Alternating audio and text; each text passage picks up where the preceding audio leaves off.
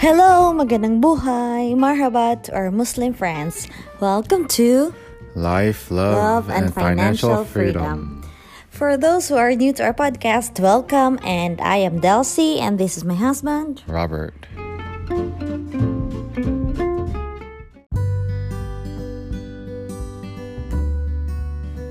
So before anything else, we would like to thank all our friends who messaged us regarding our last few episodes. We really appreciate you for listening and giving your comments on our episodes. For those who haven't listened, you can listen to our last 5 episodes. And then you can also follow us in the Instagram, Facebook, and also you can email us at life.love.financialfreedom@gmail.com, or you can leave a message here in Anchor. Thank you for taking the time to listen to us, and we're currently taking donations because Chick-fil-A is super expensive. Chick-fil-A is very expensive.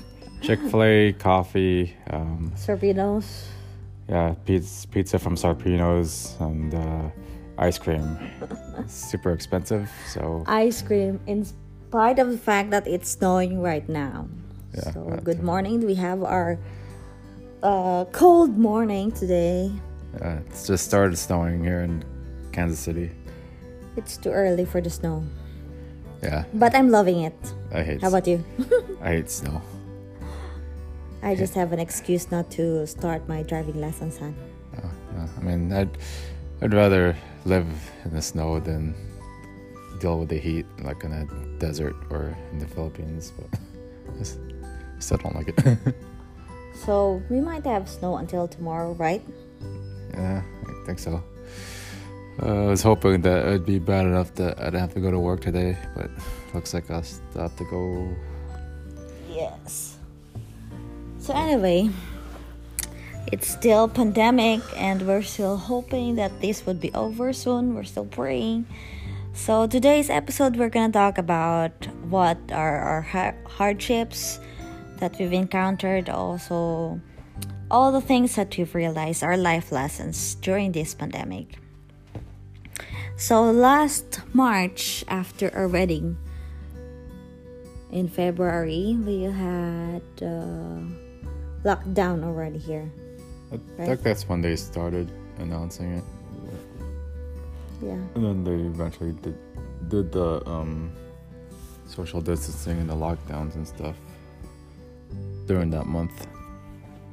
February? No, and then March. Yeah, they just announced, but it wasn't that strict that time, right?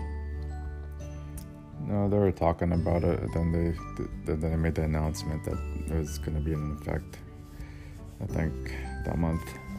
Yeah. And then that's when, like, we had to wear the masks. Every time we went to that grocery, nothing's there. There's no more toiletries. There's no more toilet paper. We could never find any disinfectant wipes. Whatever we wanted to buy to eat, it's always gone. But I was able to stock up on canned food still. Yeah, it's like sometimes I wanted to buy a steak, but everybody always took it. Never leave anything for me. So there was really panic buying, I think, that first month. Yeah, everybody was being greedy.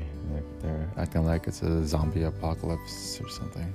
Yeah, it was like in a movie. So, and really what they should be stocking up on instead of meat is Twinkies, because Twinkies last a while. What's Twinkies? It's like a snack cake. Okay. We're gonna talk about food again. I don't know. We always talk about food. We love talking about food. Twinkies are full of preservatives and they'll last you a long time. Yeah. So anyway, back to our serious stuff. So during this pandemic, there was a big Commotion in your workplace. So tell or share about that.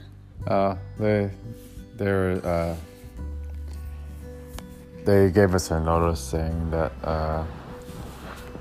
the immigrations was gonna run out of money for funding and they won't be able to pay us, and there's a possibility that they would lay everyone off if they couldn't get approved for like a loan from the government in July.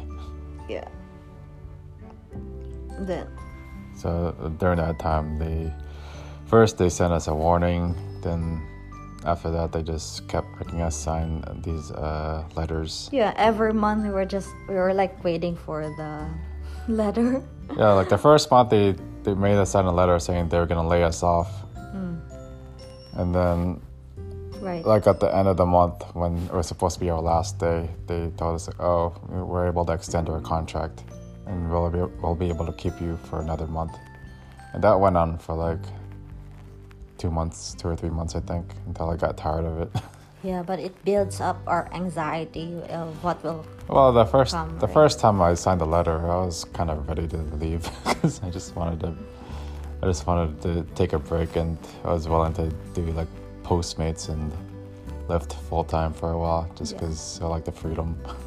Yeah, we're doing the side hustles of Postmates ever since I arrived here. Yeah, the first time we tried it, it wasn't very busy because that's when the pandemic started and the restaurants were closed. Yeah. And so we weren't getting as many orders as we usually would when I used to do it. Mm-hmm. That's another thing I hate about this pandemic is all the restaurants were closed. Because there was one place I was really mad that I could never go to again. I still can't go to it now because they only serve food outside. What's that? The I Am Frozen Dessert Cafe. That's our favorite dessert shop. Yeah, they serve ice cream toast. I think they're open already, hon. Yeah, they're open, but I can't eat inside. Oh yeah, just outside. Yeah, I want to eat outside. And then it's cold right now, so I don't think we can stay outside. And their seats are very limited outside, so I can't. I like to be comfortable when I eat. Yeah. So anyway, when did you decide to apply for this other job? Well, at first I didn't really care because I assumed that they would eventually work things out, and I got tired of it, and I was just messing around one day, and I applied for a position with the IRS, and then like a week later I got a notification that I was in consideration, so I was like surprised. So before that we were like very problematic. We were just expecting letter after letter every month, thinking that they would completely close down and just lay off. Yeah. From the immigration, right? Yeah.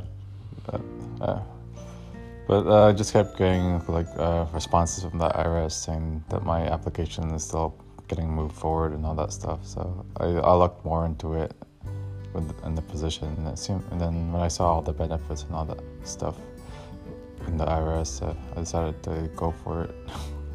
So that's the time that I think, what month was that? July. You moved to... Yeah, July. Decided to resign from the... I think I accepted the position in June. Then July was when I was supposed to start. And then in like July is when I gave my 2-week notice in my immigration job. Yeah, and then after that, I also persuaded you to try this new side hustle, which is us reselling. Yeah, I just decided just to do it because you kept bugging me because you discovered because you wanted to make some extra cash. So. Yeah, and I was always watching these YouTube videos of resellers, successful resellers. Mostly they're like full-time resellers, so I said, why not? Because I've seen you have like extra stuffs here, like your digital weighing scale. They have like 3 of them. Yeah. And I look it up, and they're worth something. Yeah, then you kind of went a little, got a little out of hand because you kept trying to sell everything. Oh my god! You kept trying to sell everything that I wasn't using. I opened your storage room, and it got to the point I think you're selling my clothes now. So everyone, I don't have anything to wear anymore. But I asked you. You said because you lost so much weight. Yeah. lost so much weight. Yeah, I couldn't wear my old clothes anymore because I lost a lot of weight. Yeah, from XL, XXL, XL to Yeah, I think now you're medium. medium or small, I don't know. See? So, in reselling, at least we didn't need to take it out from your own pocket. Yeah, So of course I don't have money. it was. So from you. But, So I was able to sell all the still, I don't want to buy new clothes. I still was wearing some of my double XL for a while, so I look like a coat hanger. Yeah, you look like a hanger. So at least somebody would be able to use your clothes. Thrifting is really nice. You're earning at the same time. You're also can also buy some stuffs. It's fine. The only thing I didn't like was when you had to wake up early in the morning to drop it off at the USPS. Yeah, I was enjoying it. And also I like packaging because I like this poly mailers. I've discovered these beautiful designs of poly mailers, and then also the free packaging from USPS. Oh my god, they were great. Okay. And then I just kept ordering for you. Yeah. And they also, aside from that, it's very easy because you just have to print the labels from the app. It's very easy, and unlike when you ship from other, for example, way back in the Philippines, I have to write the names and address, so you're prone to errors. Okay. And you remember your the first thing that we sold was your toaster. Yeah. And realized that we only gained I think $3. Yeah. She got a little too excited when she sold one of my toasters that I bought for like, I don't know, like $20 or something. Yeah. But when she sold it, she included like free shipping or something. So our profit after that was only like really $3. Yeah, because it is our first time, and of course. So I got a little mad. I got a little mad when she did that. I was like, "Why did you sell that? I bought it for like 20. Sold it for $3." $3, and I bet the customer was very happy, and she gave us a very nice review after that. And after that, of course, we had more customers, and I was able to buy all these packaging stuff that I need, and also printer. So it's really helpful. At the same time, we're able to go to coffee shops sometimes and Korean chickens using our money from Poshmark and Mercury. Yeah, that's what we mostly use our money for. Is like sometimes it's like we have no money, and it comes kind of handy because sometimes I want to eat like Korean fried chicken, and Korean fried chicken is like more expensive than Chick-fil-A. It usually costs us about like over $50, I think, when we go, because we get a little crazy when we order stuff. And I'm surprised sometimes because like your broken phones, though I found 2 phones which I priced for like $90. The minimum was like $70-$90. We gained were able to earn from that. They weren't functioning at all, but of course the buyers would maybe fix it, and yeah, that's what they do. They would refurbish it and fix it to resell it. See, there's cash from trash. Yeah. I like the rush of looking for those things, branded things that I think I would earn from it. Yeah. What are some of the other difficulties you encountered during this pandemic? During this pandemic, of course, I'm just staying here at the apartment. I'm always bored, but I made sure that I just try to still be positive. Yeah, I think during this time I was always worried about our papers being processed at the immigrations. Yeah, that's another one that I'm super thankful, because by the time that we were able to have our appointment date for our interview, For our green card interview. yeah, for the green card interview, you already got a job in the IRS. So I'm thinking now, if you lost your job and we had our interview, there's a possibility that we would fail in our green card interview. right? No, because I would still meet the poverty guidelines even if didn't have a job because of my disability from the VA. Yeah, right. Because the minimum to meet the poverty guidelines for family of two is like 21,000. So I would have still met it just from my VA disability because I get like 24,000 a year. Yeah. So anyway, I think it's better to be over just. So, yeah, it's better, of course, to have a fixed job. Yeah. Yes, even though if you have your disability. I mean, even if I just did the Postmates, I don't know how they feel. Yeah, how they feel about that, like how if they consider that as a real job or not. I'm not sure as well. But the only thing that with this side hustles is that, of course, you own your own. You own your time. You don't have your boss, but it still needs a lot of effort. Yeah, because you really have to put in a lot of time, and you're also kind of wasting money at the same time because just some gas. Yeah, for the Postmates, and for that's what I learned when I started doing Postmates and DoorDash was that when I first started, I like overdid it. Like I do it nonstop. Like I do it for like I think 2 or 3 hours before I went to work. Yeah. And then on the weekends I do it like all day. Then I was like, oh man, I'm making so much extra cash at the time. But then I realized that I was also losing money just because I was putting so much mileage in my car and I was losing gas.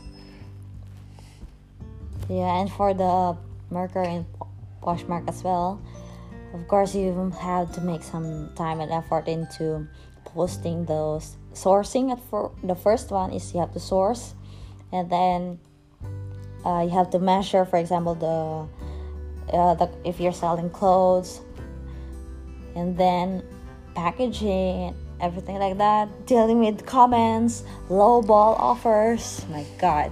Yeah.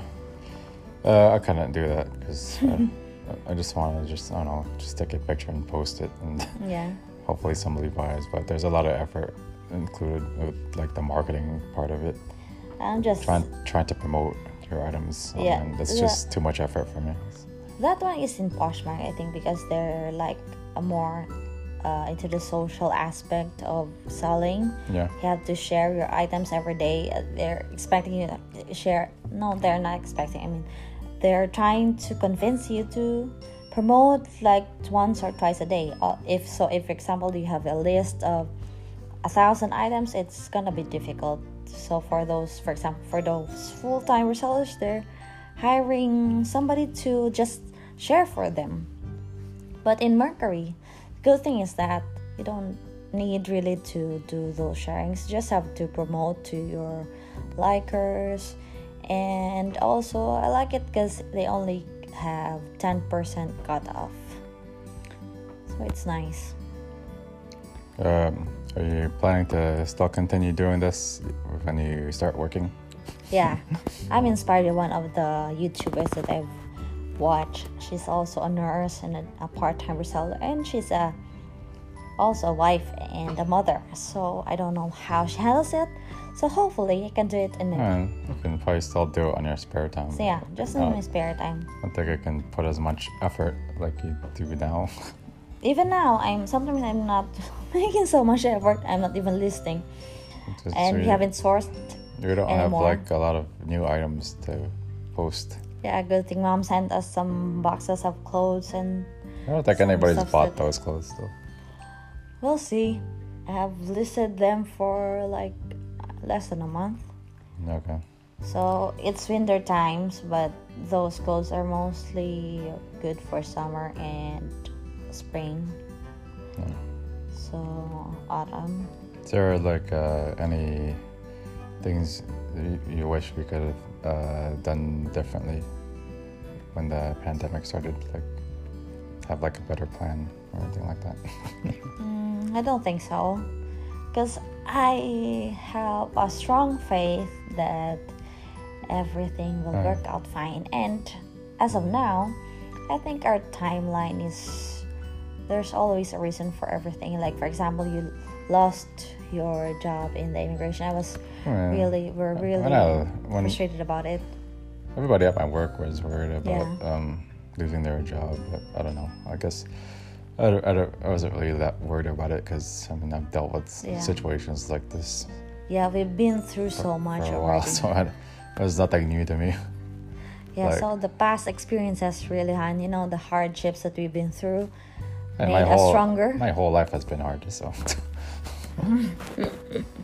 Like, I've dealt with it before, like the time when I was basically working for free. Yeah, for your sales. When I was trying to do sales full time. So it's nothing new. Yeah. If I could do it differently, I wish I had more time where I can have a better plan to prepare, like, do certain things like what Dave Ramsey recommends, like creating an emergency fund or something like that. We'll get to that. I could have probably done it if I was still single, but it's a little different since I have to worry about taking care of you and all that stuff. So for me, and on top of that, there's always like certain things that keep coming up that can like disrupt your finances. Is that? Like like if I'm trying to pay off my debt, then all of a sudden something comes up like that I have to pay for, like our immigration fees, our attorney fees, like to buy his super expensive plane ticket and his pay for his hotel to come here. Yeah, but that's at least, even though you paid much for that, it was all worth it.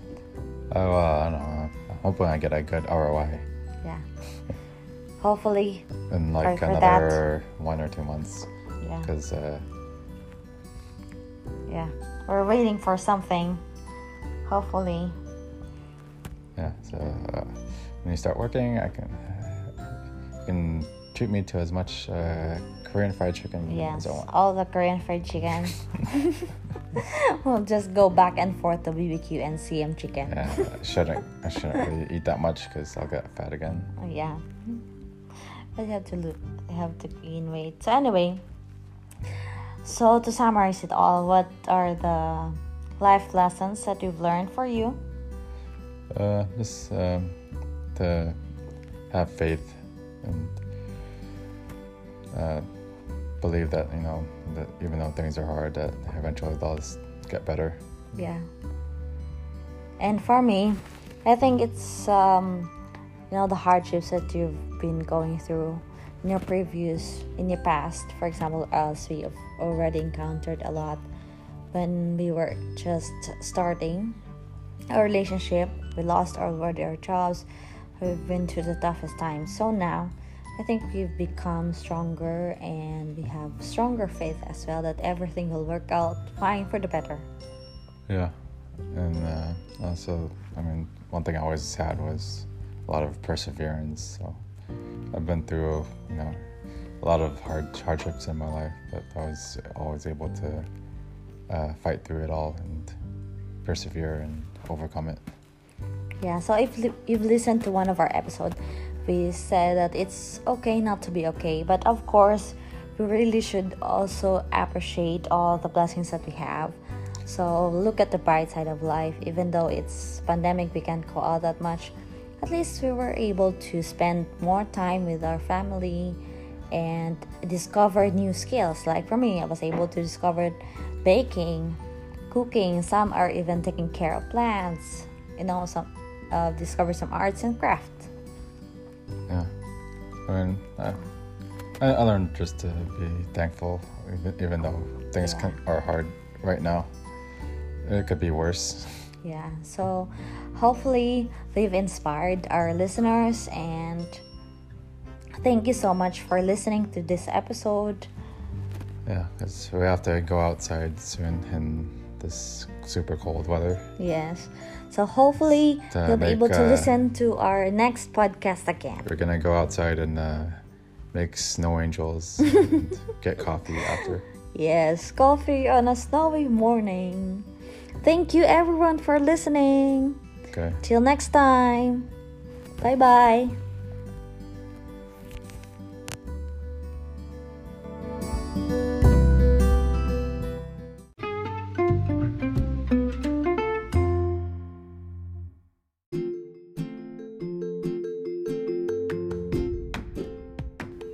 Hello, magandang buhay, marhaba to our Muslim friends.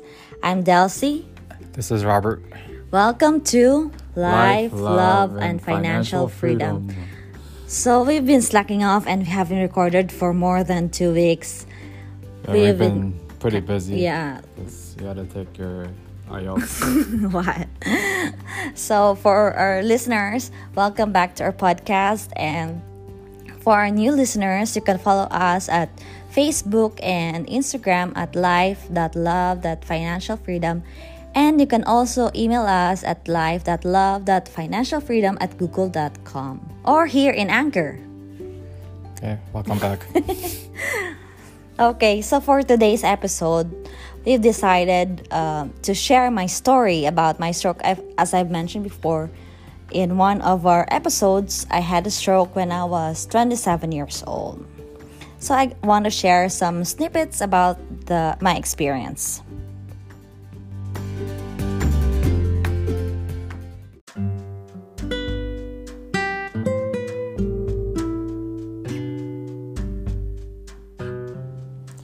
Okay, and can you take us to the day that when you had your stroke?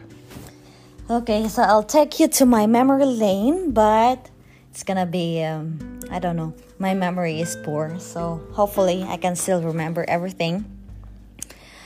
And that was February 6, 2014. Yes, prior to that, I remember now that I always had a migraine. That 1 year before that, I had a migraine. And then I'm always going to the preventive, what do you call that one? Preventive medicine. Yeah, I forgot already. Preventive care. Yeah. And then they would always prescribe me medications for my headache. So what I would do, I would just take it a rest during my days off. And then I didn't really paid attention to it because I said, it's nothing serious. I'm just stressed at work. And maybe I was tired and there's a lot of things going on that year. I remember before that, 2013, I had my vacation and you came as well. So That was the first time we met? yeah, the first time we met in November 2013, December, I forgot already. And then I went back to Saudi in January. And then February 6th, I was, me and my friend were like, it's our day off and we're always dye our hair. So we're coloring our hair. And we've been using the same brand ever since. And I didn't have any reaction or anything. So we always he does my own. I do her hair first, and then she would do mine. And then when it was my turn, she was like brushing my hair already. I was just sitting, and then I felt like I was dizzy. At first, it was just mild dizziness. So I told her, I'm having dizziness. And then she said, oh, maybe I was just in a change position or anything. But I was just sitting. And then eventually, it became severe dizziness. And I felt like I was being turned upside down. Like literally. I was just sitting, but I felt like my head is in the floor and my feet is in the roof. So it was severe. And she even transferred me to the couch. But still, I was just lying there, but I felt like I was being rotated. It was the, most unbearable dizziness that I've ever experienced. And they thought I had a severe allergic reaction to the dye. So they washed my hair, but I can still smell the dye or the hair color. And then I remember they gave me some antihistamine or medication for the allergy. But it didn't relieve my dizziness. And then, so they brought me to the emergency department. We call that A&E there. It's accident and emergency department. And I remember we have a driver. He was also like super worried. We've been always riding his taxi before. And I remembered he carried me because I couldn't stand anymore. He carried me from his taxi to the stretcher with the help of the nurses there. And I think, that's the time that my symptoms like progressed. So they did an emergency CT scan. But before that, they were asking me what did I do. So it was kind of funny and embarrassing because my hair and my friend's hair smells like the hair color. Like the dye. The smell was very strong. So I was like, oh, so this must be allergy. So you know what? They gave me a shot. It was for the allergy, but I don't know what that was anymore. But I became groggy, sleepy, and I slept the whole time. And then they brought me to the CT scan. I had urgent CT scan, but before 12 midnight, they said my CT scan was normal, and they sent me home. Okay. And then what happened when you... And then the following day, supposed to be I was working that day. If I'm not sure. I was to be working that day. And then one of my friends, I couldn't remember anymore, who slept with me because they were nervous that I'm still dizzy. So somebody slept with me in my room. And then in the morning, I couldn't get up. I was super dizzy again. I couldn't stand. So they rushed me back to the A&E or the emergency. And that's the time that they reviewed my CT scan again. And they've seen, I don't know what came first, the infarct or the hemorrhage. I had both actually. I had ischemic stroke and hemorrhagic stroke. So I stayed there already, and my symptoms progressed. I had a series of CT scan and MRIs, and I think that's the time that I was my symptoms, like I have slurring of speech already. I was dizzy. They couldn't talk to me that much anymore. I don't know what's my GCS or my Glasgow Coma Scale already, but I know that I was like deteriorating. I was not allowed to go to the bathroom. I was monitored, and I was supposed to be transferred to the neuro ICU that time. But there were like funny moments at that time because I have severe headache because I think the intracranial pressure is increasing already. I was having severe headache, and they're like giving me, I don't know what's the timing anymore, but they're giving me alternating paracetamol and ibuprofen every 6 hours or every 8 hours continuously, and then I'll just sleep. And then my friends informed you. So share what happened when Kikay called you, Han? I shouldn't come. I just remember I was sleeping, then all of a sudden I heard like the messenger on Facebook, the alert on my phone, because I got woken up easily because I heard the alert, and then I read it and she said that you're in the hospital and then you had a stroke. Yeah. And I was like worried because I don't know what's going on and I couldn't be with you. Yeah. And so she also had to inform my family, my friends, they were like having prayer brigades already because I was like deteriorating. My colleagues keep on visiting me during my break, I remember. But I couldn't eat because I was having difficulty swallowing. And then I remember the head of our department, our hospital, visited me, and she has a very strong accent. So these are the things that I could remember.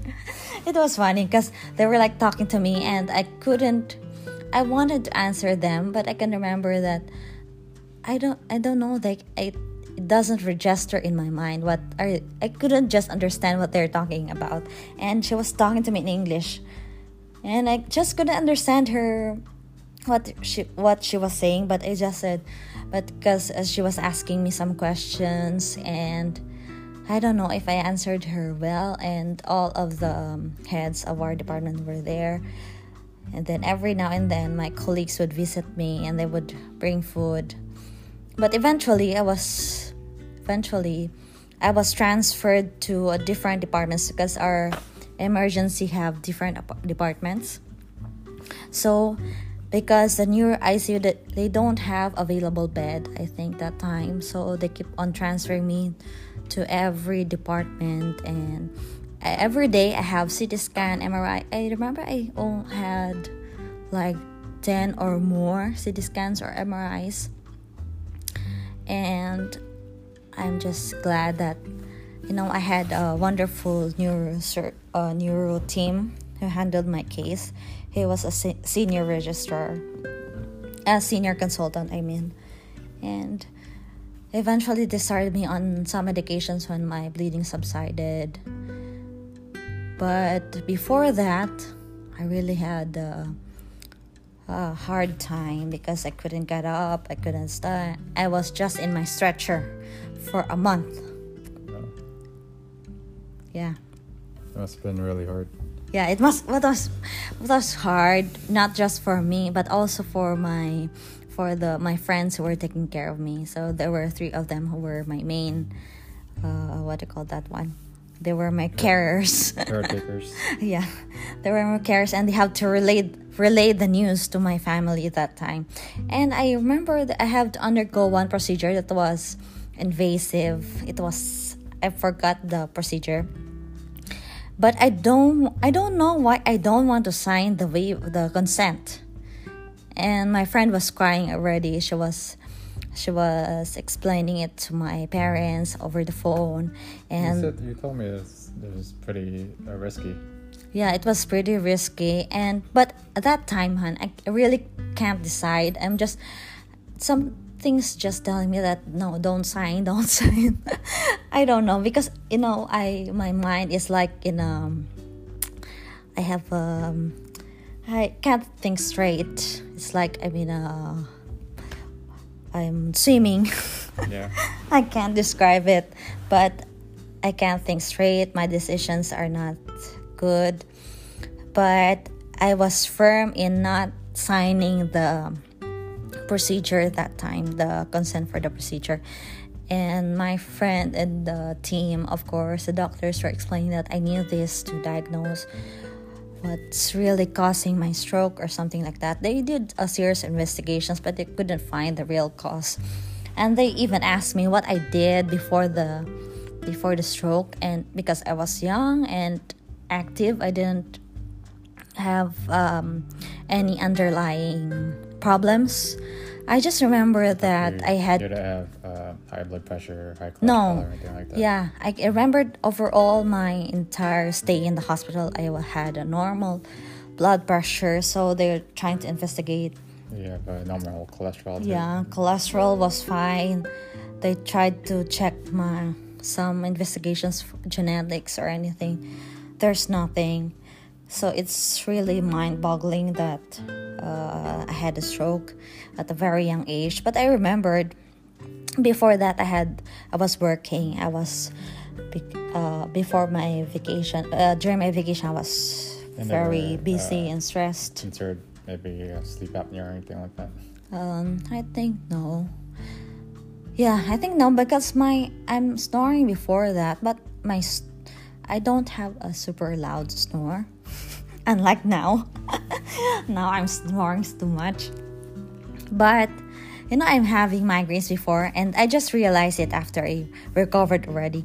And I have these signs already, like presumptive signs already that I'm gonna have a stroke. But I just disregarded it. I was having, during my night shift duties, I can remember, I have migraines during my off days. And then during my night shifts, I think that I just thought that I didn't have enough sleep. So I'm having tingling in my fingers. But I said, there's nothing wrong with me. And then the day before my stroke, I was really busy. I was handling patients in two departments, because we have two departments, the adult congenital and the adult patients. I was going back and forth, and I have a trainee, super busy and super stressed. And that was it. Oh yeah, I also slept during New Year. So that I had a stroke in February 6th. And then January 1. Yeah, before that I slept, and I was like telling the doctor that maybe that was the cause or something like that. But he said no, because I had infarcts already prior to that. And then she said he was asking me if I was dancing the Arabic dance, the one where you're twirling so fast. So I said no, I just watched it when we went to Dubai, but I didn't dance like that kind of dance. So it really, they didn't really know what happened, why I had a stroke. So maybe it's a lot of factors. I've been reading a lot of books after that about stroke in the young. But later on, 2018, 2019, I found out what may have caused it.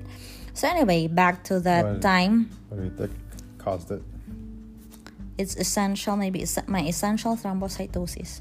But let's discuss it in the future. That's another story. I have a lot of medical problems. Well, when they took your blood when you were in the hospital, wouldn't they already see if you had high platelets? Yeah, I had high platelets, but I can't really tell. There are a lot of investigations, and no, they can't really. I think my platelet was high, not extremely high at that time, so they couldn't figure it out. But anyway, I'm just thankful that my friends were there. I remember my dad was working a ship, wants to go there in Saudi, wants to abandon his work and move to Saudi Arabia. But of course, he's not allowed to take care of me because he's a male. And also, I remember Nanay has, of course, have anxiety. So she was not allowed to go there to visit me. She was not allowed by her doctor. It would be a big problem, it would be a difficult situation if she's gonna be the one to take care of me there. So I'm just thankful that I have a lot of my colleagues, friends were very supportive. And eventually, all the my symptoms was I'm slowly recovering, and they did a series of CT scans and MRIs. But there was one time that I think my prognosis was so bad, and my colleagues were checking my results in the computer because they can see it. It's the system when they were on duty, and they would just one of them would said she just cried when she saw my CT scan or MRI because it's bad. And I remember when you at first arrived in the hospital. Yeah, just a few days or weeks, because that I had a severe symptoms that time, and then I also had a seizure. I remember in a hallway, like on my on my way to CT scan MRI, I had seizure, and my friend was very nervous, and she was all she was already mad with the doctor who accompanied us. But well, I guess God said it's not yet my time, and I was transferred eventually because I wasn't able to go through. Wasn't able to be admitted to the neuro ICU, and my symptoms are better. And the doctor said I can be transferred to the ward. I'm thankful that one of the heads agreed for me to move there in the cardiac center where I'm working. And I stayed there, and my colleagues were my friends were all had different shifts taking care of me, and I have a lot of visitors and doctors, my co-nurses, the phlebotomists. They're always checking on me. I'm just think I'm very lucky still that, of course, financially as well, because all the my bills, I didn't have to pay anything. And then I was just grateful that I think if I had a stroke in the Philippines, oh my God, I don't know where we're gonna get the money to pay for my medical treatment. Yeah. It's a bit difficult. It would be more difficult here. Yeah. Oh, so here? Yeah, it's gonna be pretty expensive. It's super expensive. So a lot of people end up going broke from their medical procedures. Yeah, especially there. My God, I had a series of CT scans, MRIs. I even have TEE, or transesophageal echocardiogram, where you view the heart. My God, I remember my first MRI.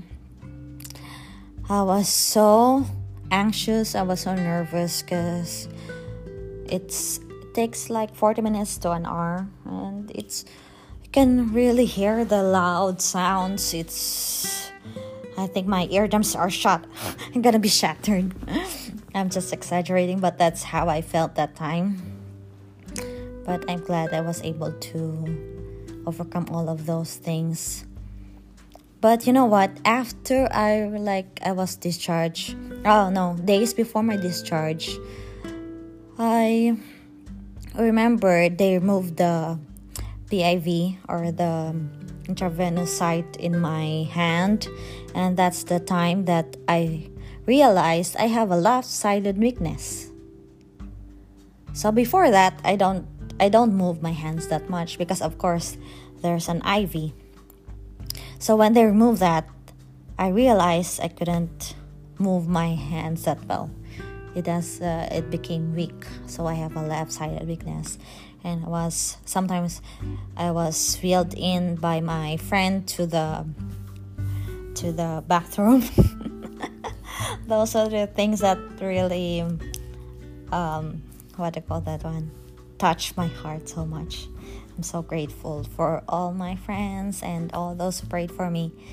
And even my friends in the Philippines. I remember one of my friends, they went to this far of a church just to pray for me, and they had prayer brigades.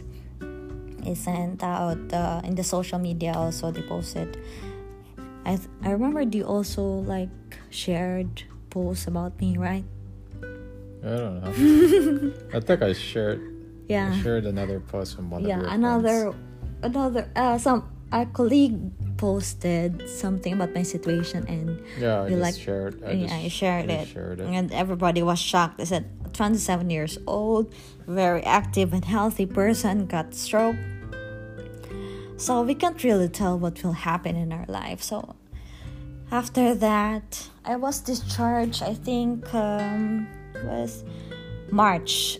I was admitted February 6. I was discharged March 6, 2014. And then I came back to the ward.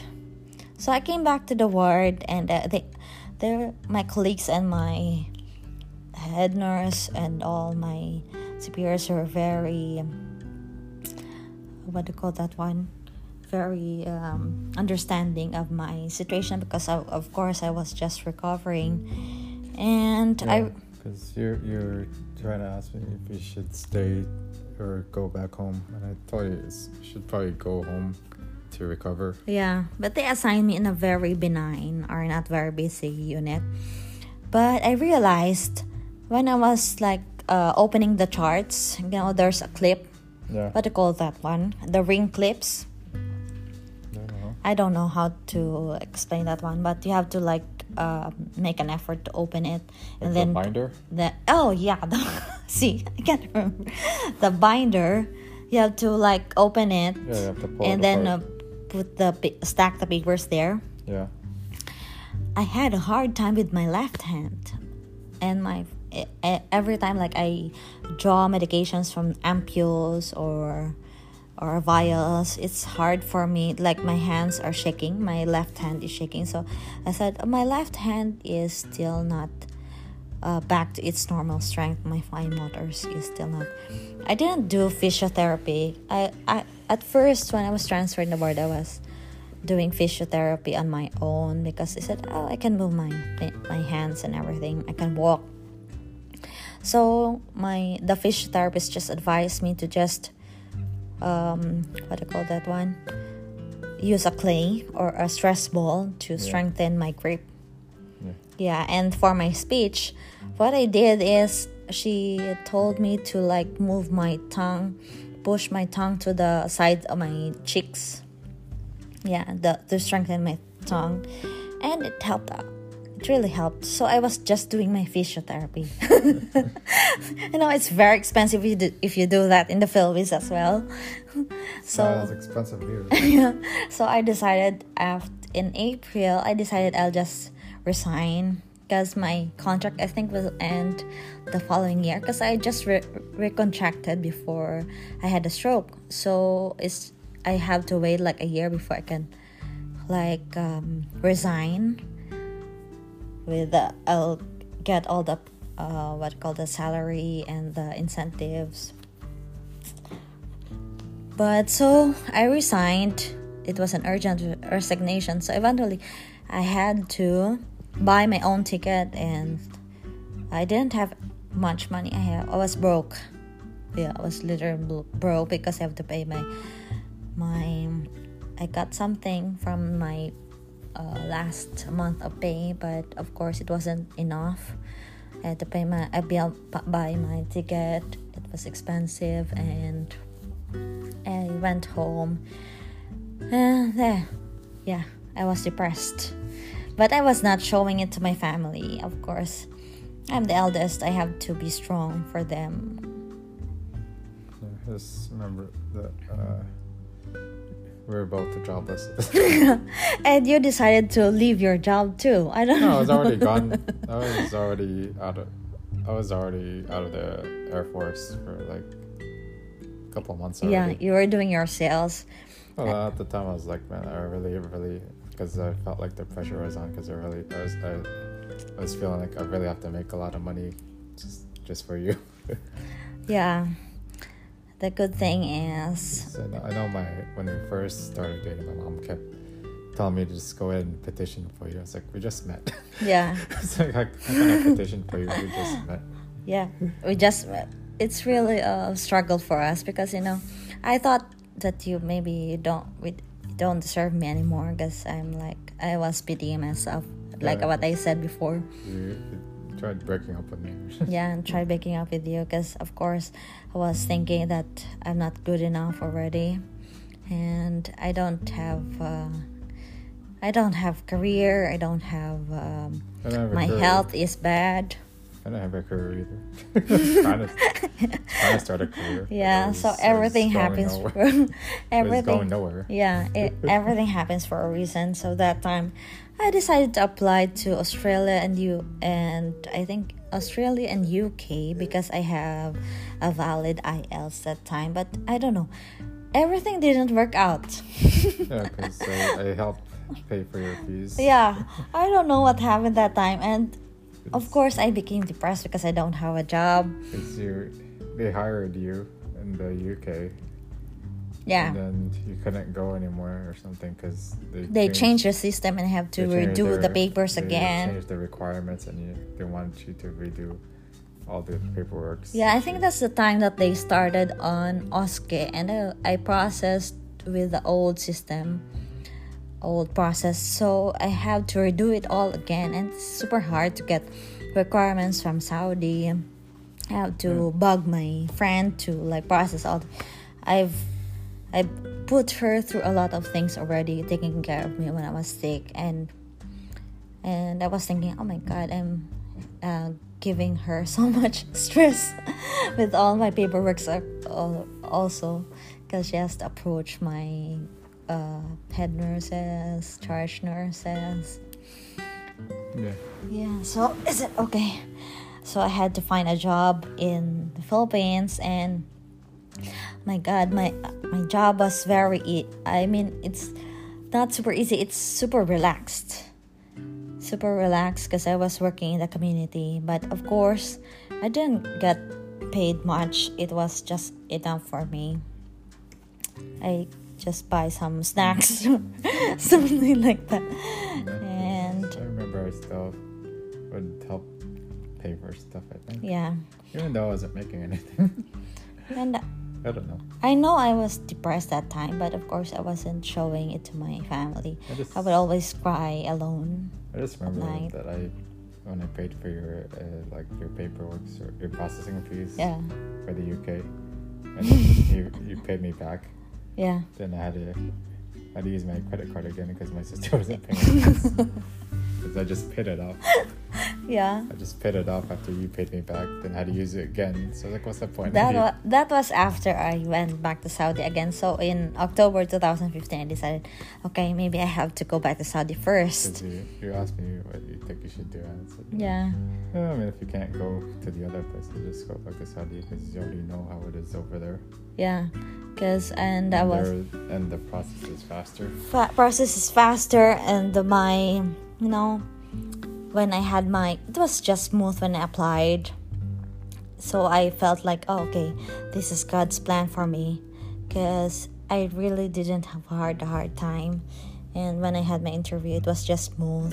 And my old, what do you call that, clinical nurse, my head nurses and charge nurses were very welcoming. And they understood they knew my background already. So I was grateful that I was able to go back. At first, I was nervous, but I'm just happy that I was able to go back to the same department I worked with. So didn't have a hard time to adjust anymore. So that's it. That's the start of my journey to being with you. 2015. No, it took us 4 years again. I don't know. I don't know what you're talking about. Well, I knew because I was struggling financially, and I know you wanted me to petition for you, even though you never said it. I can tell, but I was just very worried because I was like, I can't take care of you. Yeah. Because I have no money.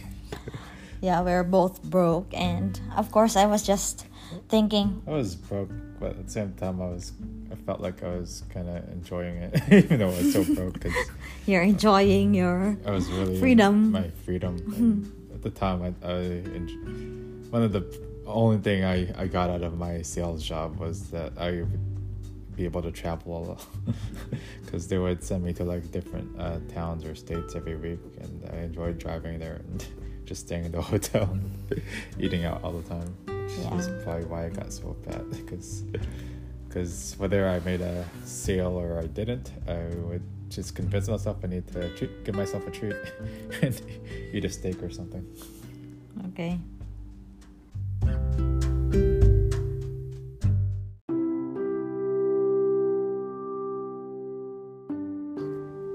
Okay, so Sohan, through all your experiences with your stroke, what are some of the things that you learned? or realized from your experiences? Okay, so actually, I've learned a lot of things during my stroke. Because before my stroke, I was just like a happy-go-lucky person. I will have. I mean, I'm enjoying life. I had a career, carefree. I'm traveling and everything like that. So I was watching mass every Sunday, but I wasn't really. I mean, my faith wasn't as strong as when had a stroke. When I had my stroke, I remember I would pray during my MRI scan. It was 40 minutes. I would pray my rosary, and my faith becomes stronger. And I could really, I always, there are times that I would just cry at night when I was discharged, because I didn't know what to do with my life anymore. So that time, I think I felt really the connection between me and God. I felt like He was really talking to me, and don't waste your second life. It's so short. Don't waste a second chance that I've given you. And I also realized that you should really value the people who are there for you, not just in happy moments, but especially on the toughest times of your life. So I'm really grateful for all the people who were there for me, prayed for me during that time.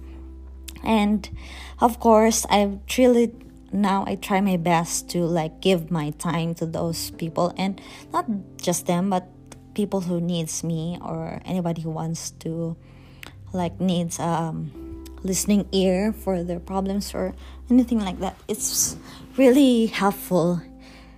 And another thing, for my profession, I developed this after my stroke. I realized I really have to be sincere in caring for my patients, because just a simple touch could help alter the pain and suffering of your patients. For example, when I was lying in my stretcher in one of the departments in the emergency room, there was one nurse. I can't remember her face or anything, but I remembered she was a Filipino too, and I was dizzy and I couldn't see. I was not myself. She just held my hand and she just whispered some reassuring words, and I felt her sincerity. And until now, I can't forget those gestures. It really helped me a lot. And I remember that when she told me, when she was comforting me, that I heard her name was Maya. I wasn't able to thank her actually, because of course I was dizzy. I couldn't even talk.